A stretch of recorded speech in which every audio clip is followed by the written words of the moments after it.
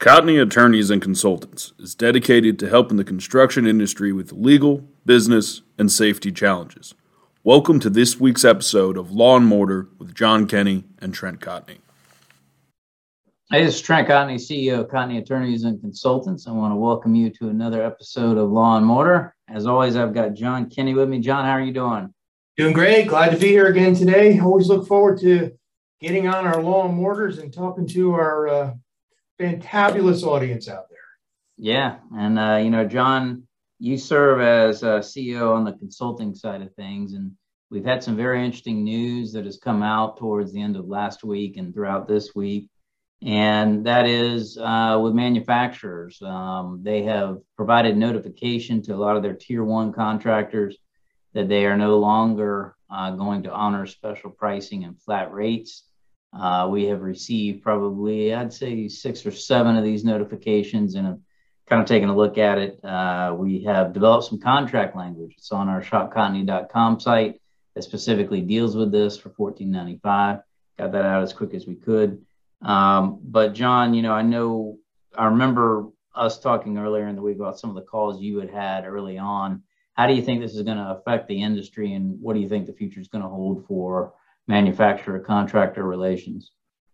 Well, when you look at it as a whole, if this was the only thing going on right now, probably would be a typical blip and work itself out. But man, this is like another pile up on top of the 100-car accident out on the freeway already, and it's crazy. I think it's going to be the problem being exasperated because of that. It's a big deal. It's no doubt a big deal. I feel the contractors, from what I've been talking with and talking to about it, they feel this is just one more death blow that they cannot absorb, nor do they want to deal with it. And on the manufacturer side, they're pretty plain about it. It's going to happen. They've listed the dates of what you need to do and follow. So I think it is a big problem that's probably going to affect a good majority of the roofing contractors. There's some that probably aren't going to see an effect on this because they've been paying retail price and all this stuff to belong. But there's a lot out there that have already had, programs in place that are no longer going to be in place that could, end up being hundreds of thousands of dollars. Yeah, absolutely. And when you look at these notices, most of these manufacturers have provided, at least a few months before these things click in. It's either through the end of the year or through March. But the problem is that some of the manufacturers are saying that you have to have it inspected before the end of the year, but you can't get your fasteners till January. Yeah. So it's sort of a, it's a fallacy that some of that stuff's even there. And it's just, I think when I look at the landscape of manufacturers, everyone is suffering just like the contractors are. There are certain ones that are trying to play nice, but there's a handful of really bad actors. And I think that some of these actions are going to have lasting ramifications on, their relationships with their tier one contractors. So we'll see what happens. Obviously, we're working on it. Stay tuned because there might be more on that from us. Next thing I want to turn to, John, is training on the consulting side. Estimating has just blown up. Our sales keep increasing every single week on both the intermediate and advanced training modules we have up now. But we're switching gears and we're moving towards project management. Why don't you talk a little bit about that? Yeah, so speaking with a lot of contractors, and of course, if you're out there, this estimating and project management go hand in hand. There's also a lot of firms that their estimators are also their project managers, but regardless, it's got to be a smooth handoff. So that being said, we had a couple of options of other trainings we're working on, but we went ahead and accelerated the project management training. So this is going to be another probably 10-hour course, similar to where our estimatings are. It's going to walk you from what is it to be a project manager in the roofing industry. So again, we want to be able to draw the newbies in and somebody wanting to get the job and run them all the way up to the very end, how to be successful for your company and in your career to be a successful roofing project manager. So we've accelerated that. We're about halfway through the development stage.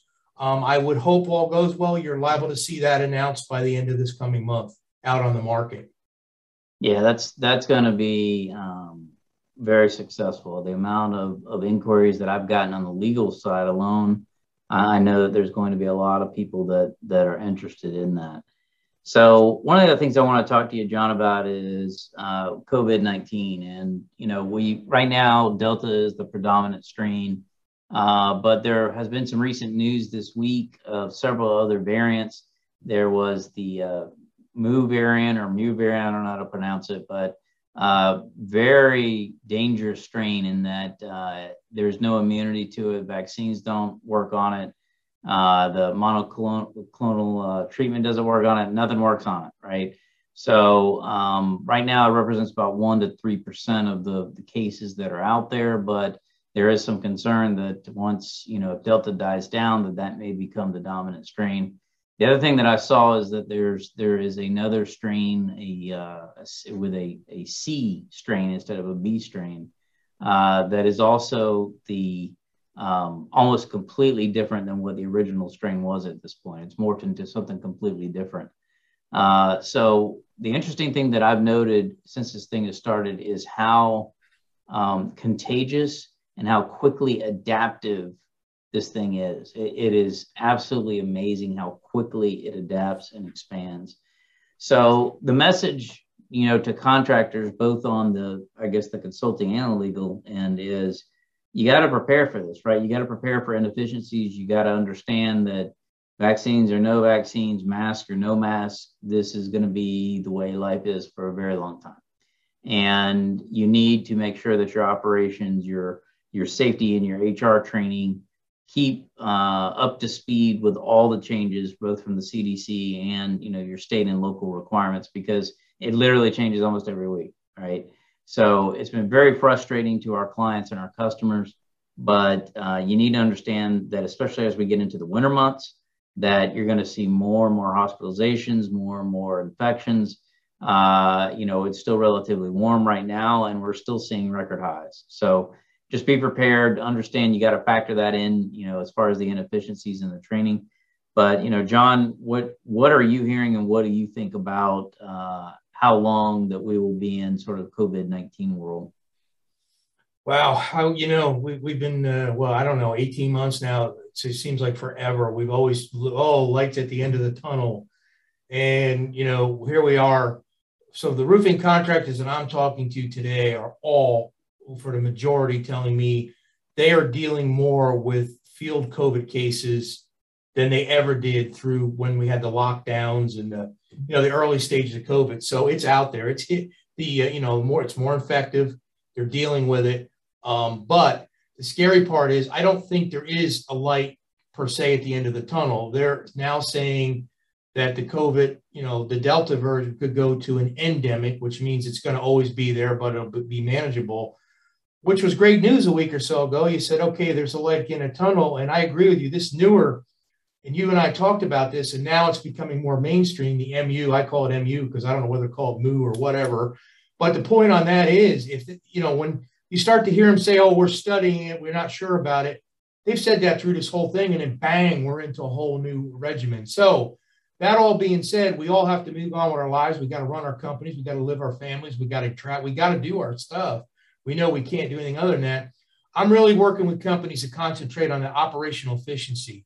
You have got to be prepared for this. You've got to understand this is going to be a line item. Working through COVID, for whether it's the next 18 months or the next 18 years, whatever it's called, there's going to be something out there. We need to start gearing up for that and understanding that's going to be a cost of doing business. Same way labor shortages was a cost of doing business. Now we got material shortages. All that's a cost of doing business. So that's what we're trying to work on right now to get out ahead of this, because I don't think we're going to see the virus end in any way, which way or form anytime soon. There's going to be something else. That's what I see. I agree with you, John. I tell you, I've ordered my space helmet. I'm going to walk around with it, and I can't wait till we do the first Law and Mortar where you're wearing that. The audience is going to love it. I'm going to be a trendsetter. I'm telling you, that's going to be the future. So, John, guess what time it is, my friend? I'm hoping it's question time because I'm looking for a good one today. Pile of questions here. Okay, so this is a good one. This is actually from John to John. So the question is, in my employee manual, I'm allowed to withhold money for competent person training OSHA 10 and OSHA 30 training. Okay. But is it a good idea to actually withhold that training if someone is terminated or otherwise leaves the company? I've noticed that I have been getting more and more claims as a result of trying to do this withholding. So, John, I'll let you answer first, and then I'll chime in. Okay, so this is strictly from off-the-cuff business experience, nothing legal on it. You'll cover that. My personal opinion on this is most of the time, absolutely not. I would just as soon pay that person to the last day they work, get them out the door, be done with them, never hear from them again, period. Again, you can use it as a bargaining tool on the way out. We're going to pay you this, and I know you'll get into that in a minute. But other than that, honestly, you got to value your time. This is how I look at it. If you're going to hold back $400 or $500 or $1,000, but you got to have your HR person, you're involved, and it's going to take you 20, 30 hours to go back and forth with this person that you want to be done with because you wouldn't have fired them or they left you to begin with, factor that in. Sometimes as much as it hurts and you want to be right and prove your case, it's kind of like fixing a roof or anything else. Just make the problem go away and move on. Much better value of your time.